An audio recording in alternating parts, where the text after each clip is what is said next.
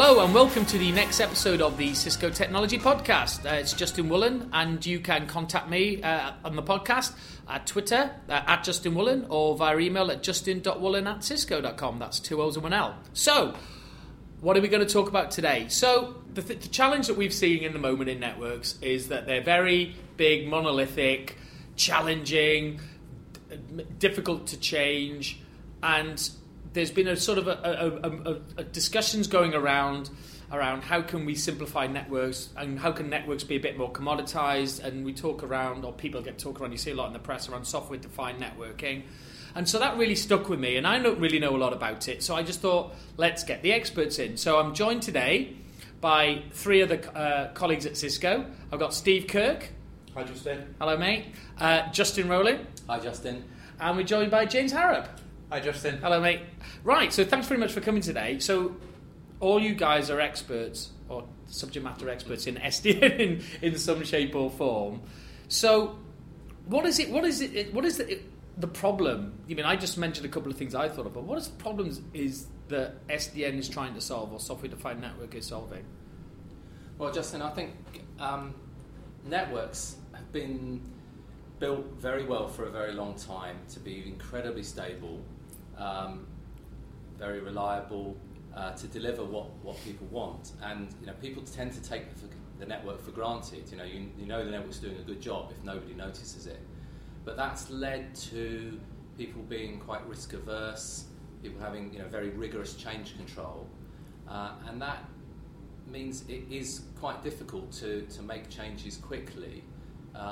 As things have moved towards cloud networking, to things that are being rapidly spun up, things that are perhaps created temporarily, the network is starting to be seen by some people as a blocker, as the sort of the brakes, and people increasingly want to be able to respond to those changes quickly, but without sacrificing that rock solid reliability that everyone expects from the network. All right, okay. Steve, you got any thoughts? Yeah, I think one of the things that is in the title, software-defined networking. Can we make the network aware of the software applications running over the top of it from the endpoints? So the network is aware of the users, it's aware of the applications, it's aware of the devices, and it can adapt. One of the problems that we've had, as Justin's explained already, is that networks have historically been extremely static and monolithic. They have been completely put in place 7 years ago and never ever touched again. So they're not seen to be delivering any business value. And the whole premise of software-defined networking is to make the network application aware. So it's an adaptive construct as opposed to a static one. Okay, that sounds a bit complicated. Adaptive and what? It's an adaptive. The network can change on the fly, minute by minute, okay. day by day. So if you speak in plain language, I'd understand you. Yeah, so what we want the network to be able to do is to recognise, so we've got Citrix application, other applications are available. Yeah. We've got Microsoft, we've got Link, we've got WebEx, we've got numerous applications. How can we make that network application aware? How can we make the network adaptive? Can it respond to the changes that the business are going to place on it? Do you have any thoughts on what the challenges are and what's driving us towards this? I absolutely do. You're talking about, you started to lead from the application to the business there, and I think that's the critical thing. And you talked about, and Justin, you talked about the network being something that you potentially don't see. And I think, for a lot of businesses, it is the thing that kind of underpins a lot of the operations, and essentially can actually end up affecting the speed the business is trying to move at. And in the past, I don't necessarily think that's been a problem. As long as it's reliable, I don't see it. And now it is starting to be the thing that kind of has boiled to the top as the applications are going over that. So, you may have heard this term in the SDN world of DevOps. Like, well, what's all that about? Because I knew that was a question you were going to ask me. What's DevOps? Yeah. Well, I wasn't quite there yet, but you're warming me up to it.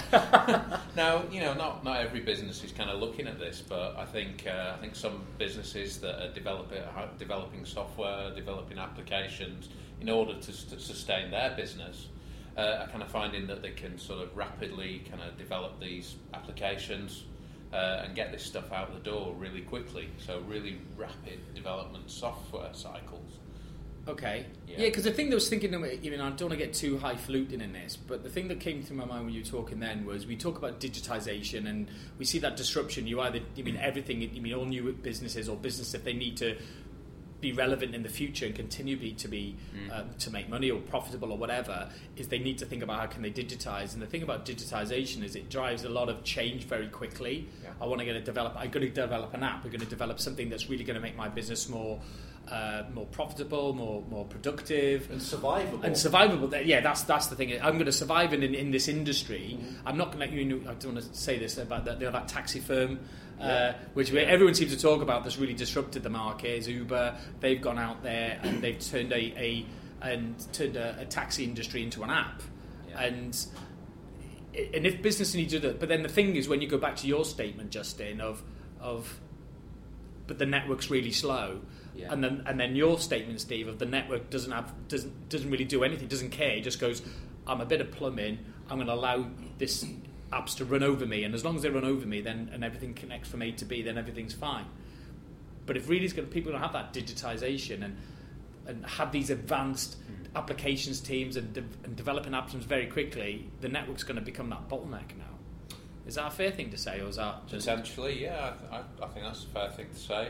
I think some businesses, it's all about the applications and things that run over it, how quickly develop those applications.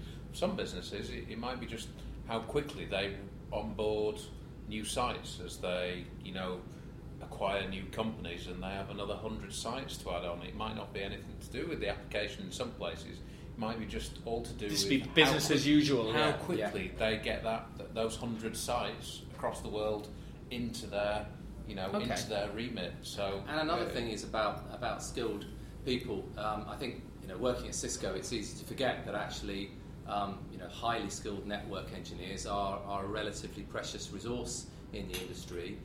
People want to have the resources they need, but as a business, you don't want to employ more highly skilled, let's face it, highly paid people than you need to. So having applications that can get the best out of those people, let those people do the clever stuff that's relevant to the business, but not have to spend 4 hours driving in a car to get to somewhere just to do a few minutes of work. Because that's really interesting, because somebody said to me, but I remember reading a stat from I think it might be in a survey Cisco did, that our customers spend 80% of their time doing or keeping their lights on, and only 20% of their time actually thinking about innovation and what's the next things they're going to do.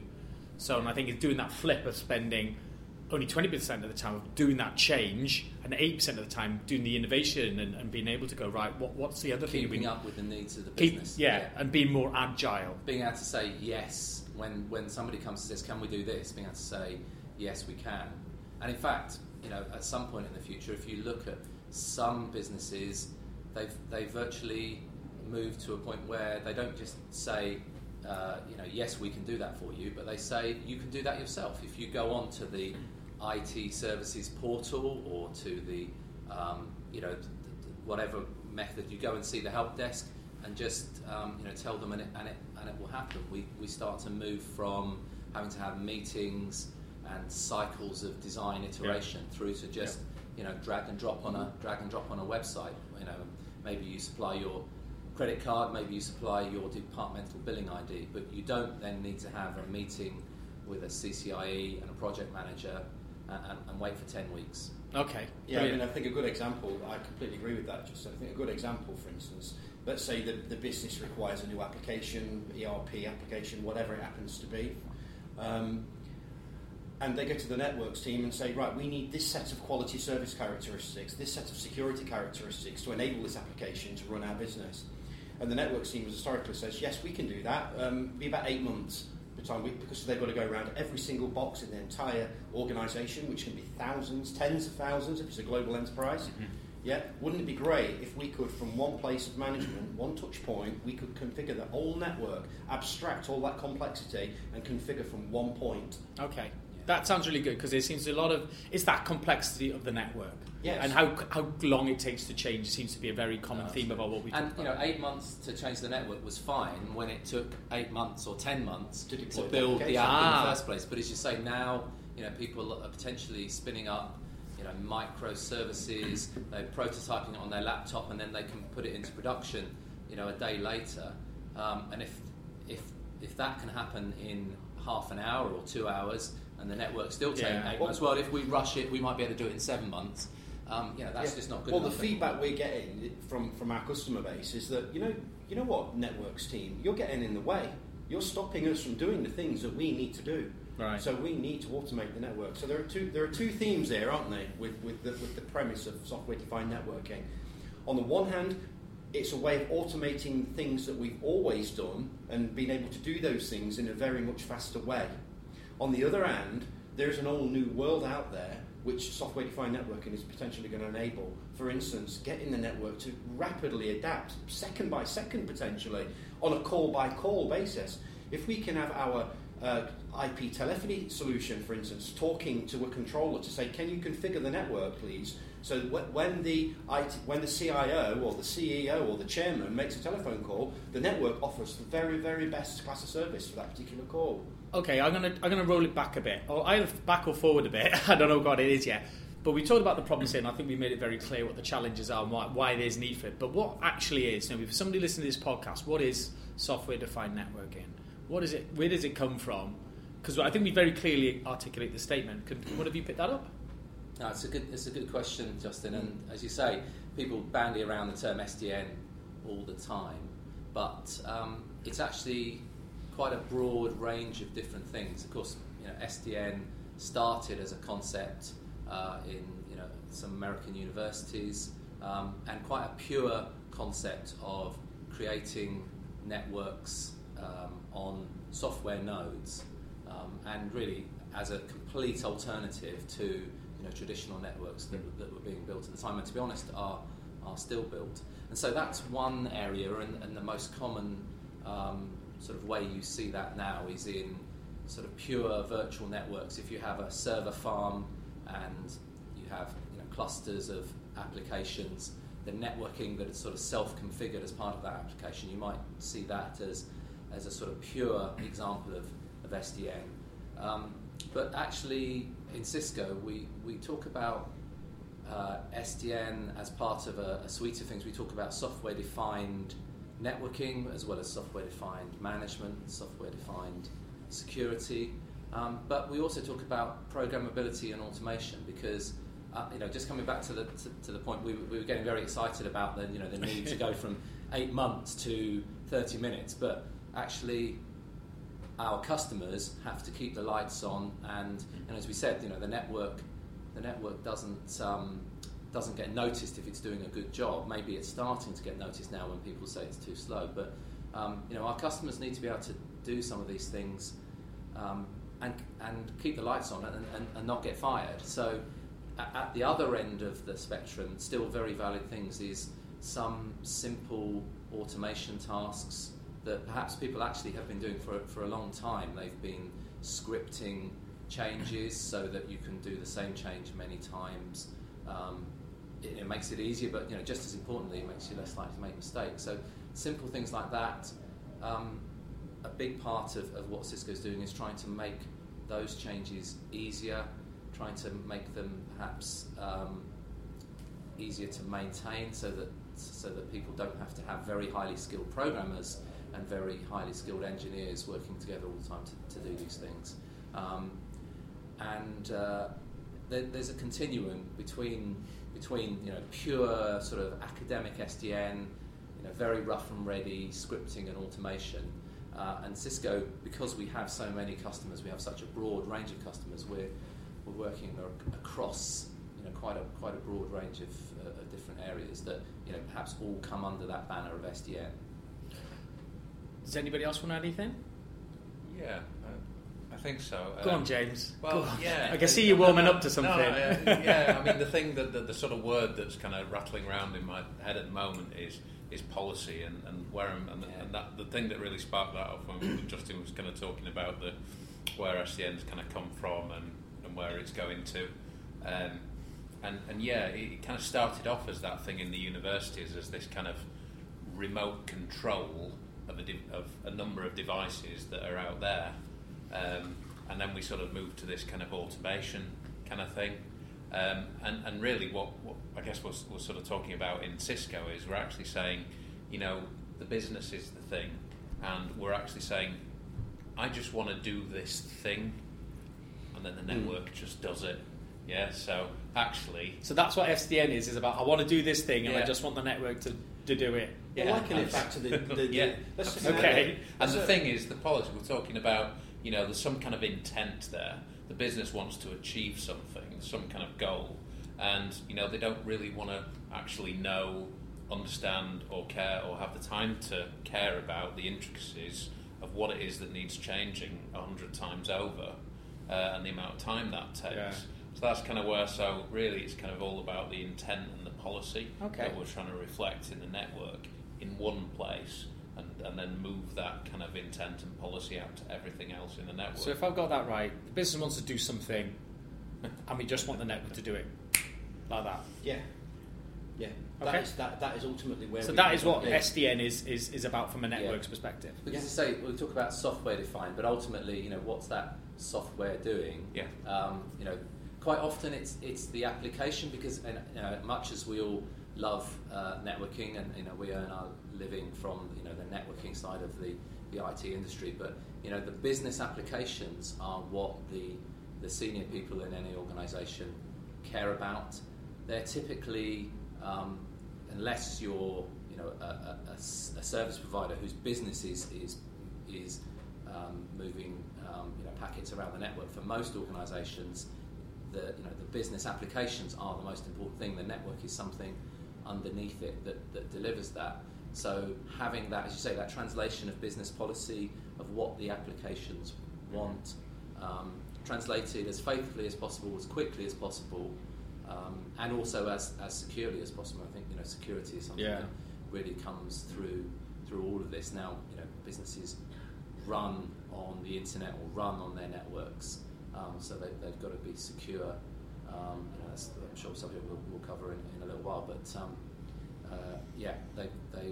you want to cut out between expressing business policy and actually that happening. You don't want to have that 8-month cycle of meetings and experts who, at the very best, can communicate with each other. And quite often we've all been in situations where it's got slightly lost between the meeting that the chief executive had 2 years ago and when the project is rolled out, and it doesn't quite do what it wants. At least if it only takes 2 hours. Chinese whispers. Well, that's right. Yeah. But one of the things I talk about my colleagues now is failing fast. And if you try something and it isn't exactly right, if that's taken a year, that's a disaster. If it's taken 2 minutes for you to put something up on the screen and say, well, is this broadly what you wanted? And they say, no, nothing like it. Well, you've lost 2 minutes. Yeah. I get that. Yeah. So that rapid sort of innovation cycles, it's not just quicker and saves more money, but it really can allow things to be tried that just weren't possible before. So hopefully SDN is going to be this thing that's going to allow IT or IT networks to be as agile as the business wants it to be. Yeah. And what is at the heart of this SDN? What is going to make all this work? Is there one thing out there that's going to make it happen? You've got a in terms of talking a little bit about the engineering here. You have typically in these software-defined networks, you have a controller. You have now that might be a physical box. It might be a piece of software. In a way, it doesn't really matter.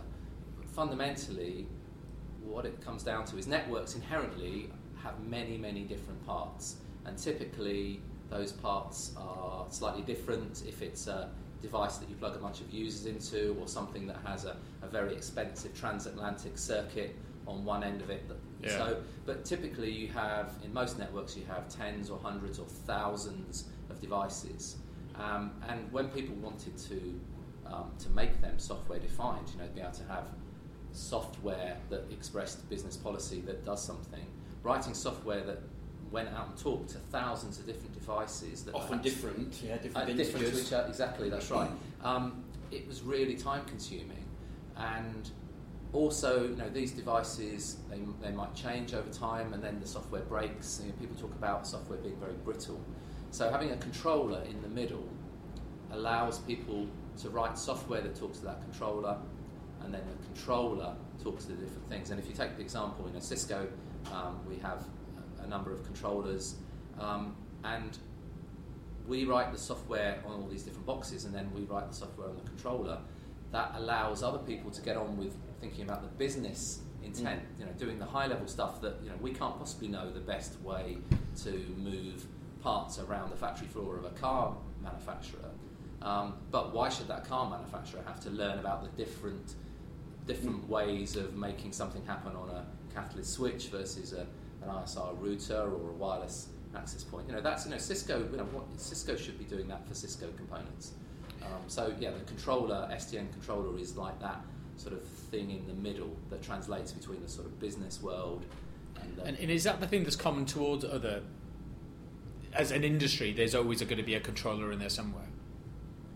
Yeah, pretty much. I mean, there are still, to be honest, there's still lots of individual projects that go out and talk directly to different nodes within the network. People always want to go and do something that nobody else has done before.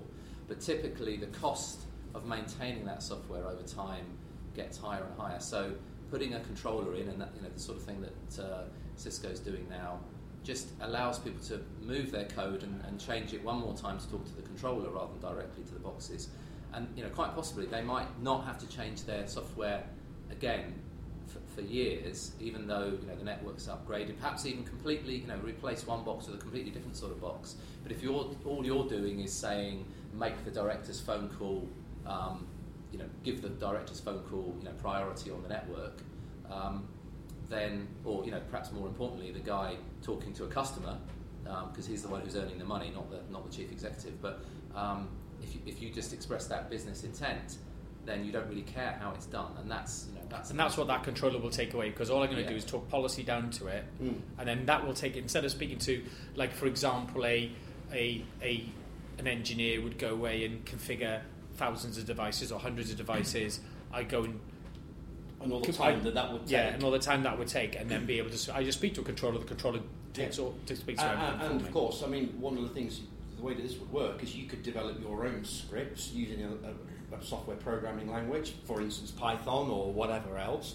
To program the controller, or ultimately, the place where we eventually want to be is that software vendors will start to release code that can interface to our controller, which can then program the network in accordance with that application.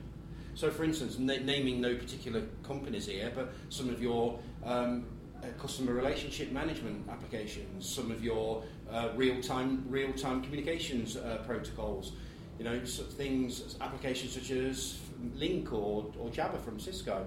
Wouldn't it be great if those applications can talk to that controller and then program the network with the requisite quality service and security characteristics that application requires? Okay. You imagine doing all of that by CLI. Yeah. Those days are just not. Those days are rapidly disappearing. So are we the only vendor in the market? Or is everyone else doing it? What's your thoughts on that? Well, we're the best, obviously, but but we are biased. We are biased. Yes, other vendors are available. But no, it's an industry trend. In fact, I don't think it's too contentious to say that Cisco, because we have a large customer base and we have a very broad portfolio, we've not been the first to market with a number of these things. That's right. But again, that to a large extent, that's because we know our customers can't afford to take risks with their network. They do want to be able to do these useful things, but they don't want to do it in a risk managed way. Mm-hmm. So actually, we have when we first started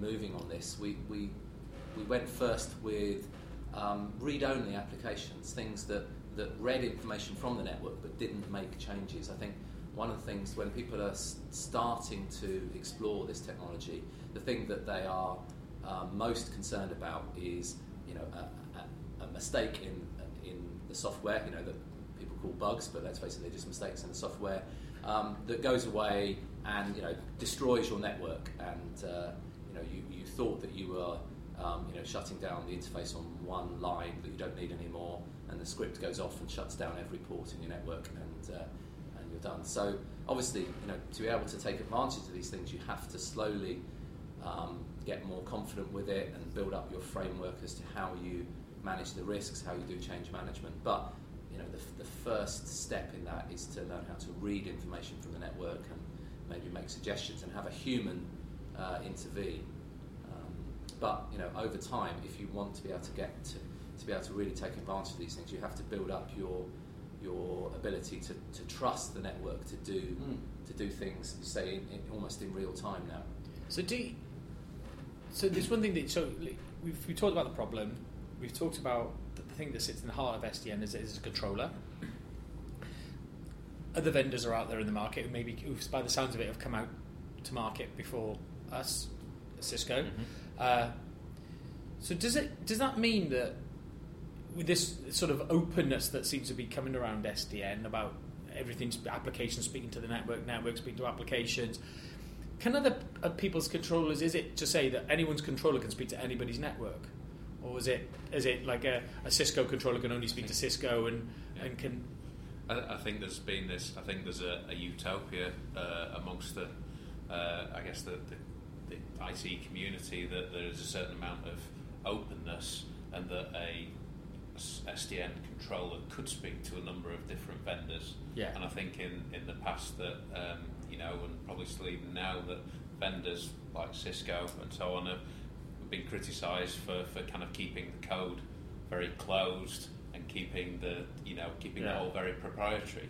So I think all part of the SDN movement was kind of all about having openness and actually some way of reducing the amount of bugs in software that you talked about, and was to kind of have these open source communities of developing software, which also adds to the whole thing of rapid and agile and so on. Yeah. So I think there was very much a sense of trying to develop software as part of an open community, and Cisco is actively involved in that community. So there are open controllers out there as well. But so that open controller can speak to anything?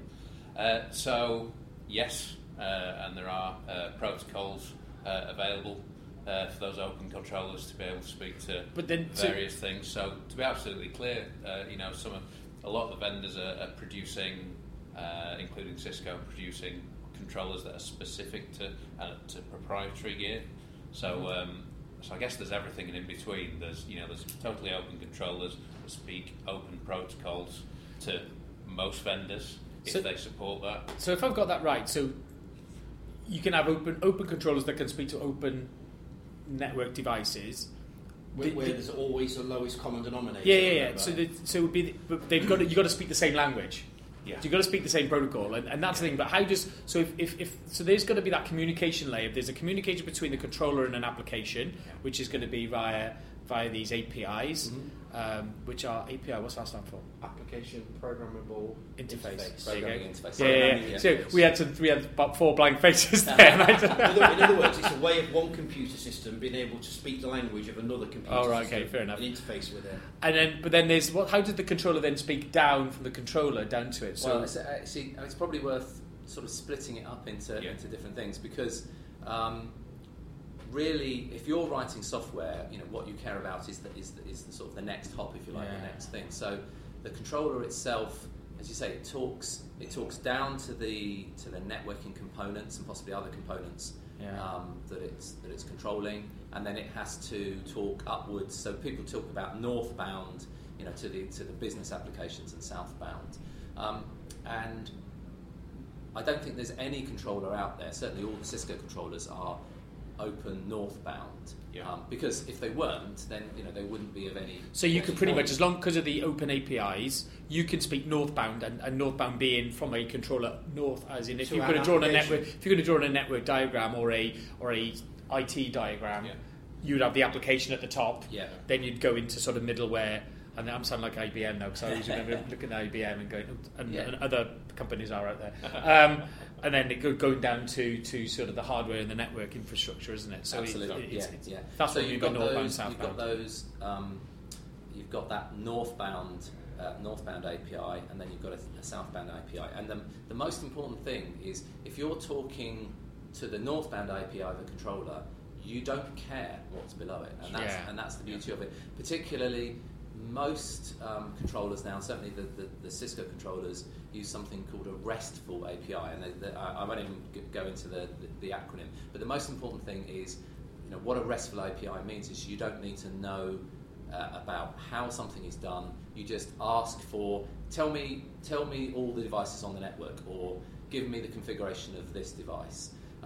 You don't know how it's done, and you don't care, and most importantly, it can change over time, and you don't have to change the way your software works. It's almost like a library of a summarised library of instructions to be able for that controller to be able to go off and do a bunch of other things that are probably far more complex, but the guy writing the application doesn't. So the guy at the app doesn't need to know how a network works or how to configure a network. Exactly. Yeah. Right. All he wants to do is be able to write his policy and tell the controller what to do to the network. Yeah. So, and then from the controller down, what happens there? So again, there's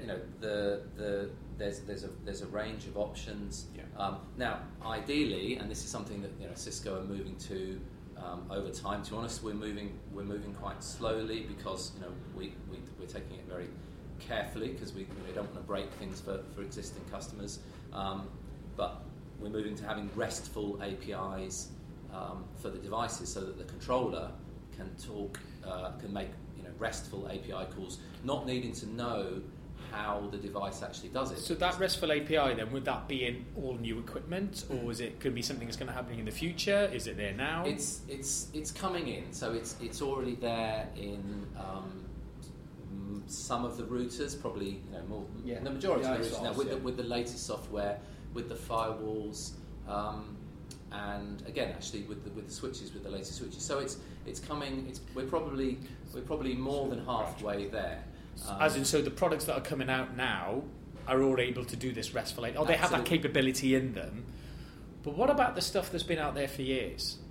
Well, this is why because one thing I find when I speak to customers, our kit stays in their premise for a long time. Yeah. So this is one of the reasons why we still support CLI or command line interface to our devices from southbound from the controller into the switches, into the routers. We also support CLI as well.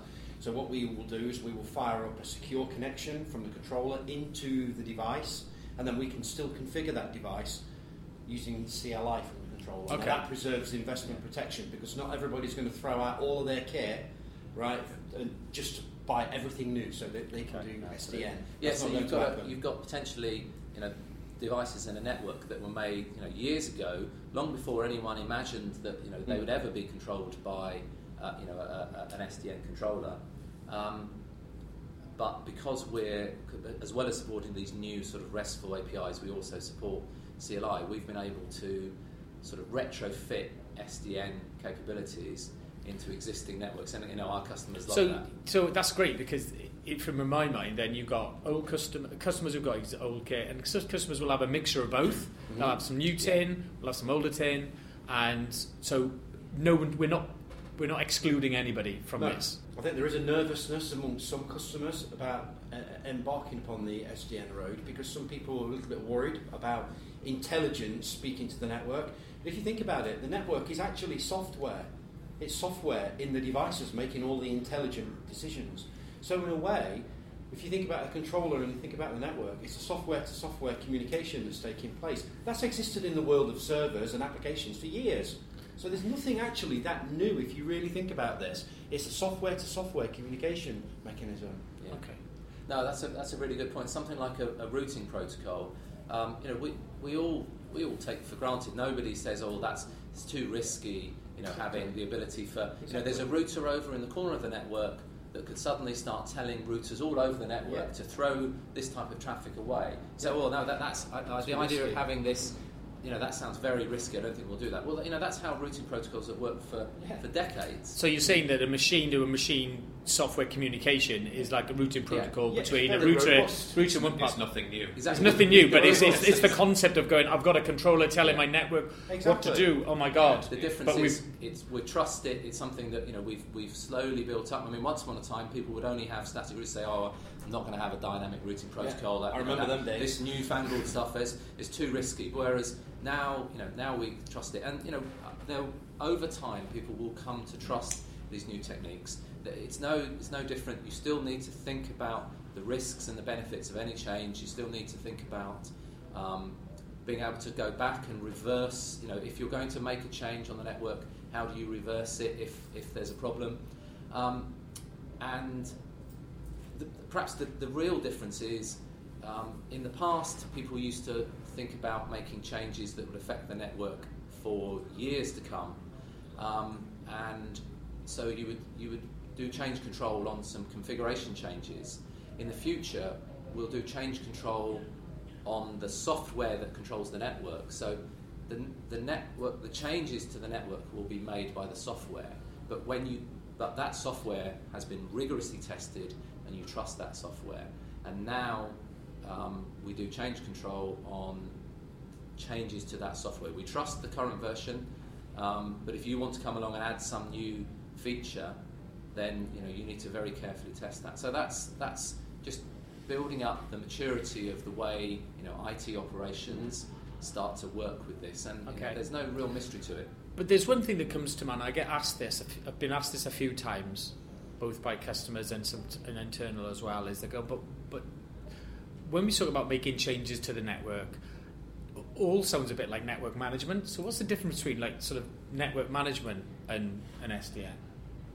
Network management is your typical, what we call your FCAPS type of function. FCAPS. What's that mean? You get fault management, configuration, application, performance management, security management. FCAPS is often called. And I'm glad you did that, because I didn't have a clue. CCIE. So the thing is, you see, with network management, it's things like backing up the configurations on the routers, making sure that the time is synchronized on all the routers, having a look at what things like the performance of the links, what's happening, what's the utilization of the links around the network. That tends to be more network management. What we're talking about here is the policy of the network and how the network is going to be configured in accordance with the central policy. So what's potentially on a change? So okay then. So where do these both fit? Is there room for network management? Is network management going to go away? No, not at all. No. I think certainly network management is going to need to continue. But one of the things we often talk about systems of record and systems of change, and increasingly now network management is going to be the system of record. So that's where, as you say, your configurations are backed up. That's where you go to understand how the network is performing. But if you want to do some provisioning, you might well use the network management system. But rather than the network management system going out and individually touching every different device, it will go to the controller and will make the controller do those changes. So there's place for both then? By the sounds of it. Absolutely. Well, not place for both. It's compulsory to have both. So you're going to store your information, you're going to build your trends, build your analysis, build your analytical information of your network's performance in your network management tool, and then if I do want to make a change or want to create a policy, I'll create a policy, and then use the SDN infrastructure with the controller to make that change onto the network. Absolutely, yeah. Yes. Yeah. So I think there's one other sort of difference that SDN compared to network management. What it enables is more sort of tightly coupled feedback cycles. So typically with network management, it was a relatively slow thing. You would make changes occasionally on the network, really as part of provisioning or like a rollout or something, making a change, taking out the old, putting in some new kit. Once the network is controllable by software, you have the ability to have feedback loops that do they do things like actually read information from the network, make adjustments, and then push that information back down. So as an example, if you start to see congestion on the network in a particular area, rather than a skilled network operator thinking, I think I'm going to tweak OSPF or change a circuit, change a route to move the traffic, you can potentially have a a feedback loop within the software which actually makes those adjustments in real time, and you can add intelligence that both reads information from the network into that software and then makes changes. So if I think you're about the right, so if trying to give an example, if somebody was on a video call and the network started, so the network management tool would start to see poor performance, lost packet, jitter or delay, which causes packet loss, jitter, causes delay, then it could say to the controller, you need to make a change, make this change happens automatically, and then it'll be able to feed that back up to the... Absolutely. Whereas in the past, the network management system would flag up an alert. And you'd sit there and go, Well, a good analogy I'd like to use is the world of wireless LAN controllers. For instance, you've got lots of APs dotted around. An AP suddenly changes, the radio resource management changes in that particular area. There's a lot more. So there's a lot of change goes, because they change the frequency. You can be on your channel. You can change your power set. And you get onto a subject I know something about now. So what happens there? It signals that back to the controller, and the controller then dynamically adjusts the power of all the other APs. And so something that would just happen. Again, to the point you were raising earlier on about, this has been happening for a while. It's not just been out here today. Devices, APs changing, network changing, changing channel, changing power. It's been around for a while. So we're just taking that into the wired part of it. That's right. Yeah. And again, as you say, that's something people now, I think, in almost all circumstances, people deploying a large wireless network wouldn't dream of doing it without a controller. They'd say, it would be crazy to go out and configure every individual Wi-Fi access point. Once upon a time, certainly when I started working with wireless networks, you went and configured each access point. You maybe had a grand plan, you had a spreadsheet with which channels you put them onto. Nobody in their right mind would do that now. You have a controller that does that. And I genuinely think in 10 years' time, people will say, what do you mean? How do you configure this up?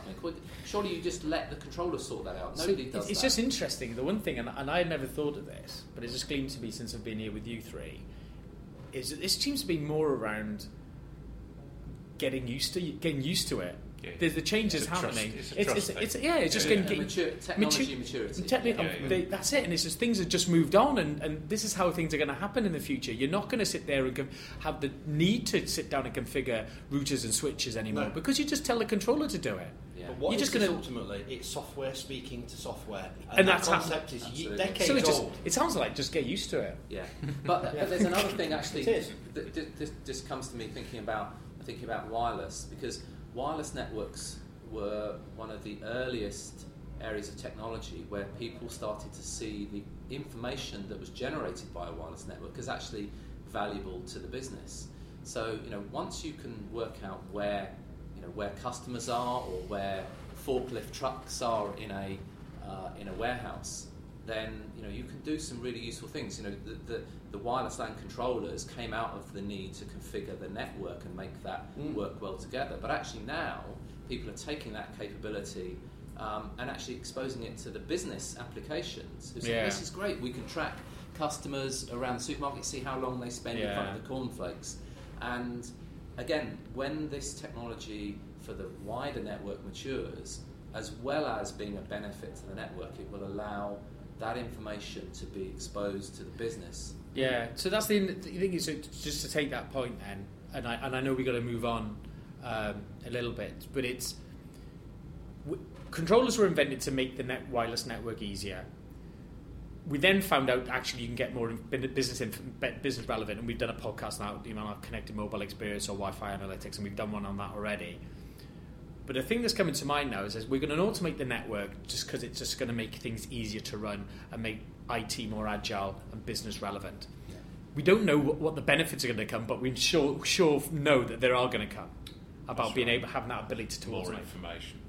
Because you're going to be able to extract more information from the network, spot the patterns, make a change very dynamically. That's going to gather information from the network that you never thought would be relevant before. You don't know what you don't know. Yeah, you're seeing what you didn't know. Yeah. So we've got a controller, and we talked a bit about apps, and we talked about how the controller speaks to the network. But what kind of apps are we talking about? What kind of apps do you think would benefit Well, I think one of the biggest ones is anything to do with quality service. And if anyone's ever configured quality service before on a Cisco network, any of the listeners have ever done that, they'll know what an onerous task that truly is. And quality service is going to get even more involved and even more flexible. For instance, we've got a technology called Application Visibility Control at Cisco, where we can peer deeply inside port 80, the HTTP port, web traffic port.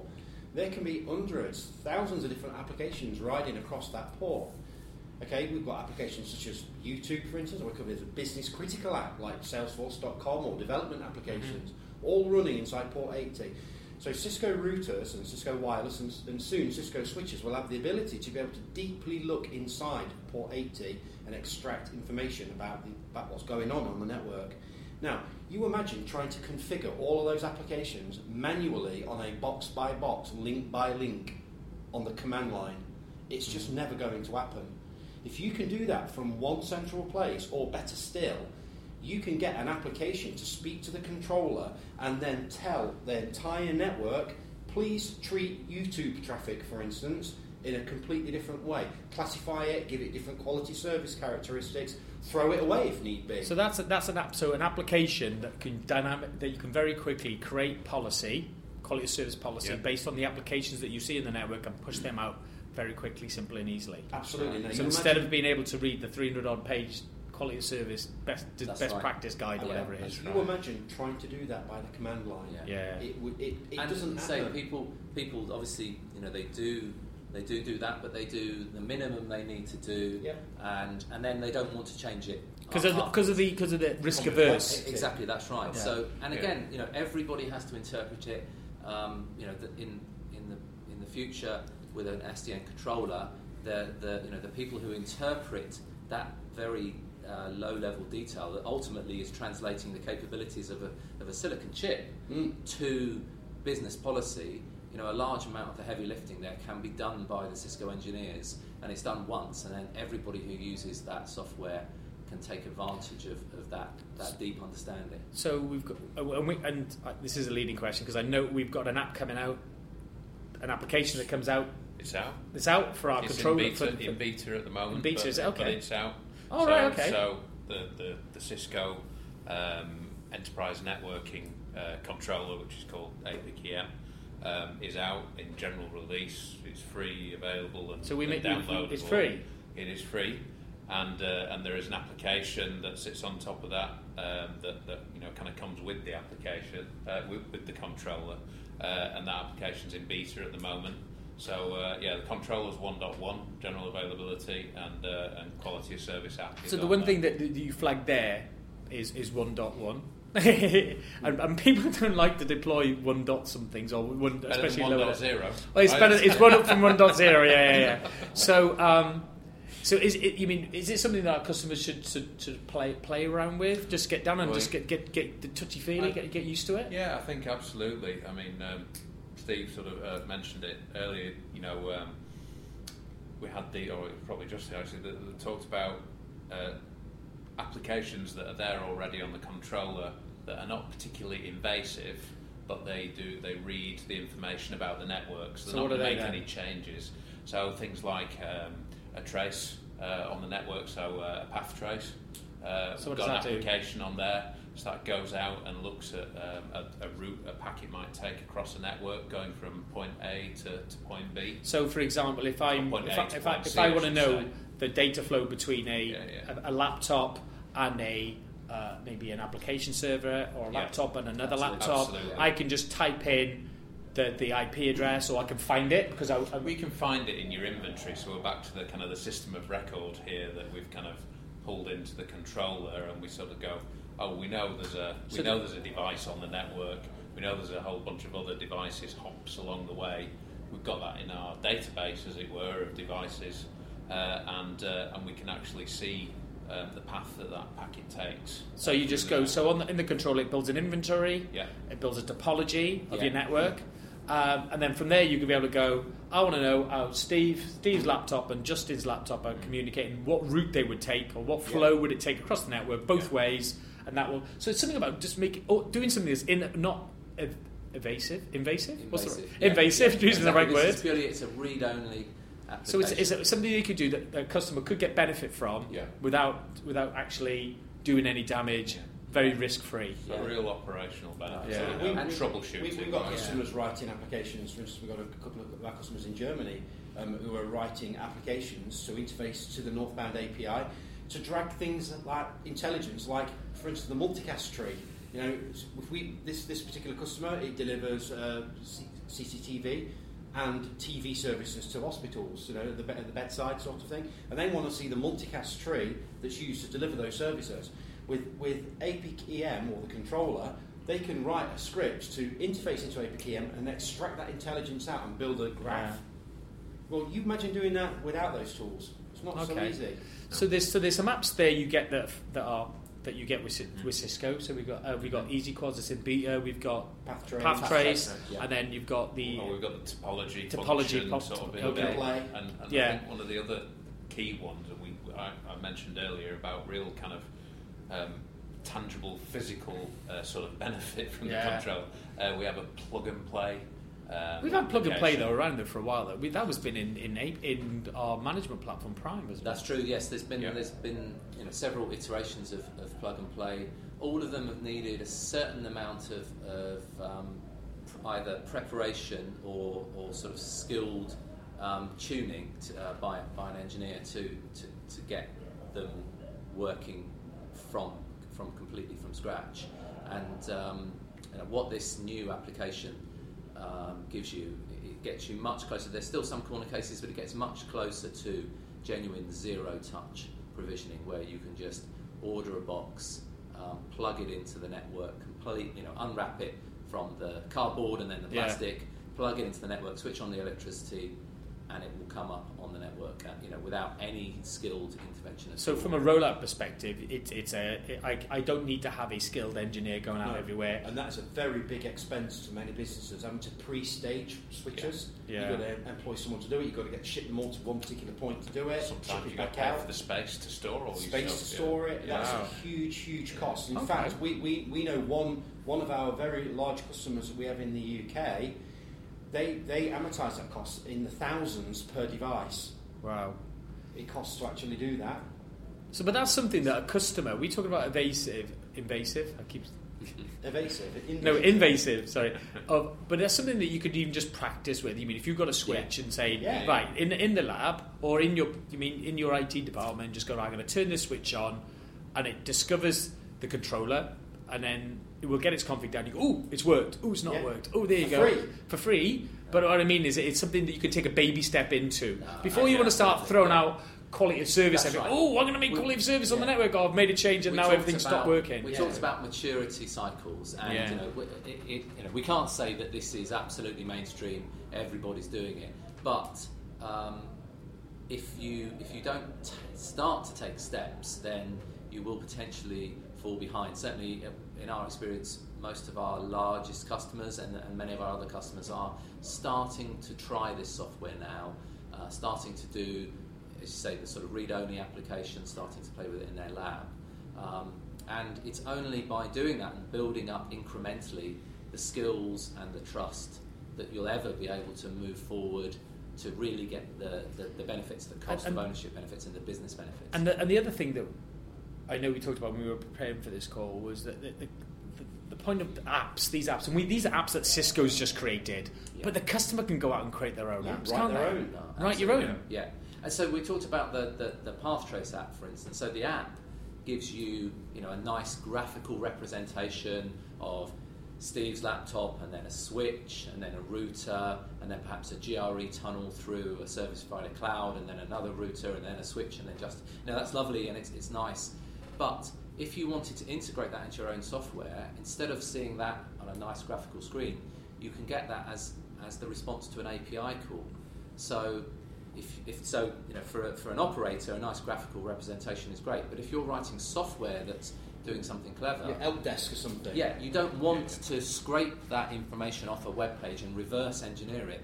You want to get the raw data fed straight into your program, and so as well as the GUI, there's also a set of API calls that give you the same information in a easy to consume way for a piece of software. And that's the key thing. There are apps that give you, you know, sort of a fully baked application to use, but there are also these low-level API calls that allow customers to develop their own apps and partners to and that's the other thing. So go on, and what just to add to that, Justin.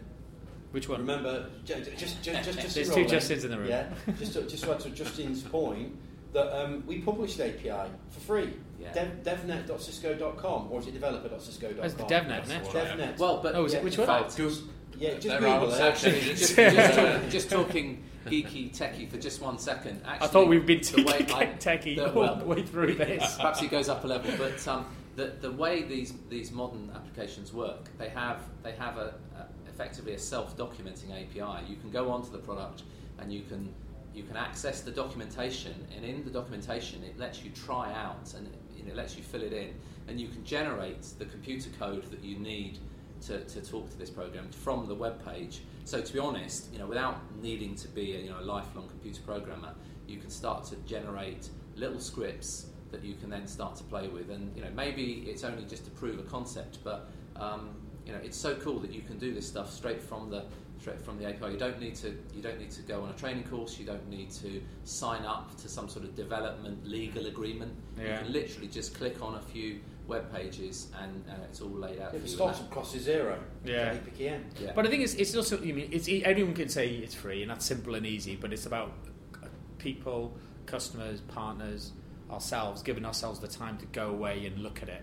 Yeah. Let's look at this, because if you don't, and you don't see the importance of how you can automate and take away and bring in programmability and develop applications that speak via these open APIs to the network, to the controller, then you're going to start to fall behind, because there's companies out there who are doing it now, there's organisations out there doing it now, and we've got to give ourselves time to do this, and that's why I wanted to take the time to have this podcast. So I've got 3 experts in the room to do it for me. And I think something else that's worth kind of mentioning at this point: the network expert will never go away, because the network's always going to be there, and there's always going to be the person that has that expertise that needs to understand essentially how things work, commands and things.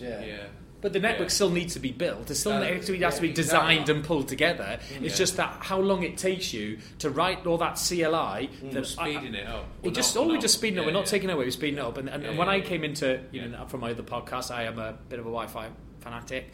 But when I came into Wi-Fi as well, like you said, Justin, I was sitting there programming on CLI an access point at a time. I then went on to controllers. The controllers got better, but but my expertise is still there. And you still need to understand how networks work to build them properly. Because anyway, if you take away you add the automation, but you still need to fundamentally know how it works and how to put it together. Because if you don't put it together correctly or design it correctly, it won't work. It doesn't matter how much you automate it. Your OSPF and your BGP and your spanning tree and all those sort of things are still going to be there. It's still going to be there. So if you don't do it right and don't program or write the app or the programming capability into the controller right, but to ask the right questions or to make the right changes to the network, you're still going to break it. No, absolutely. But I think in terms of skills, you say most network engineers, traditionally expected to need to know, a fair amount about BGP and spanning tree and access control lists, various technologies. I think in the future, networking engineers need to give serious thought to adding some sort of basic level of scripting, programming to that portfolio. It's not necessarily going to be something that everybody needs to do, but certainly it's a very valuable thing to have on your CV. In addition to skills in switching and routing or telephony collaboration, just enough to be able, if nothing else, just to be able to communicate with the specialist. If you're troubleshooting a network that's controlled by software, having some understanding of how that software works, will help you. And you say you're always going to need those networking skills, but as this technology moves on, then adding that to your portfolio will mean that you can do more yourself and have to ask for help from others less. Okay. So, just rounding things up. So the problem is networks are slow to change. Slow to change. Slow to change. We did talk about blisteringly fast. Blisteringly fast. Shifting packets here, there, and everywhere at a super fast speed, but slow to change, and that's that's not allowing businesses to be as agile as they want to be, as agile as other parts of the business already are, and that are demanding from IT and networks. And then that's why sort of SDN came out. It's got a controller in there, and that controller speaks APIs northbound to applications and APIs southbound to there. We can also speak to legacy, so it's just not your older Cisco equipment, it's your current and also your future. And it's about customers thinking about using the applications, the non-invasive applications that you get free with our controller, the APIC EM, so APIC-EM.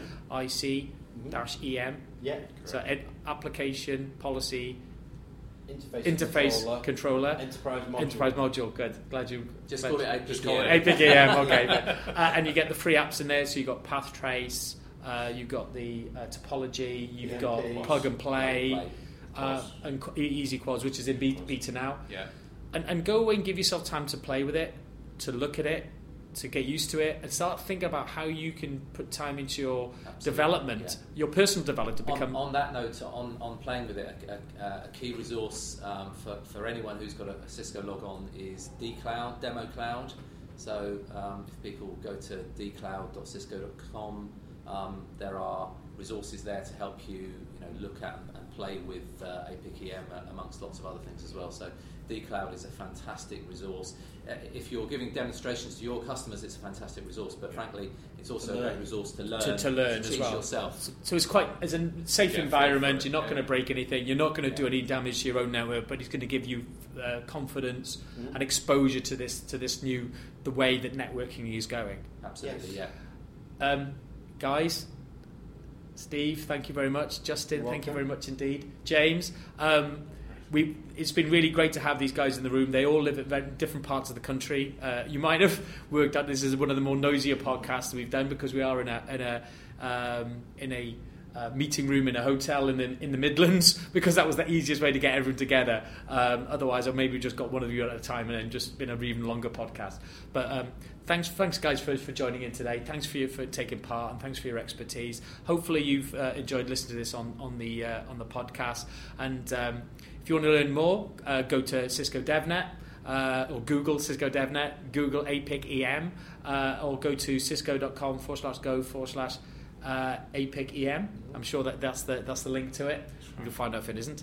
And if you want to contact the podcast, you can contact me at Justin Woolen at Twitter, or via email at justin.woolen@cisco.com. So thank you very much, and thank you guys, and see you on the next podcast.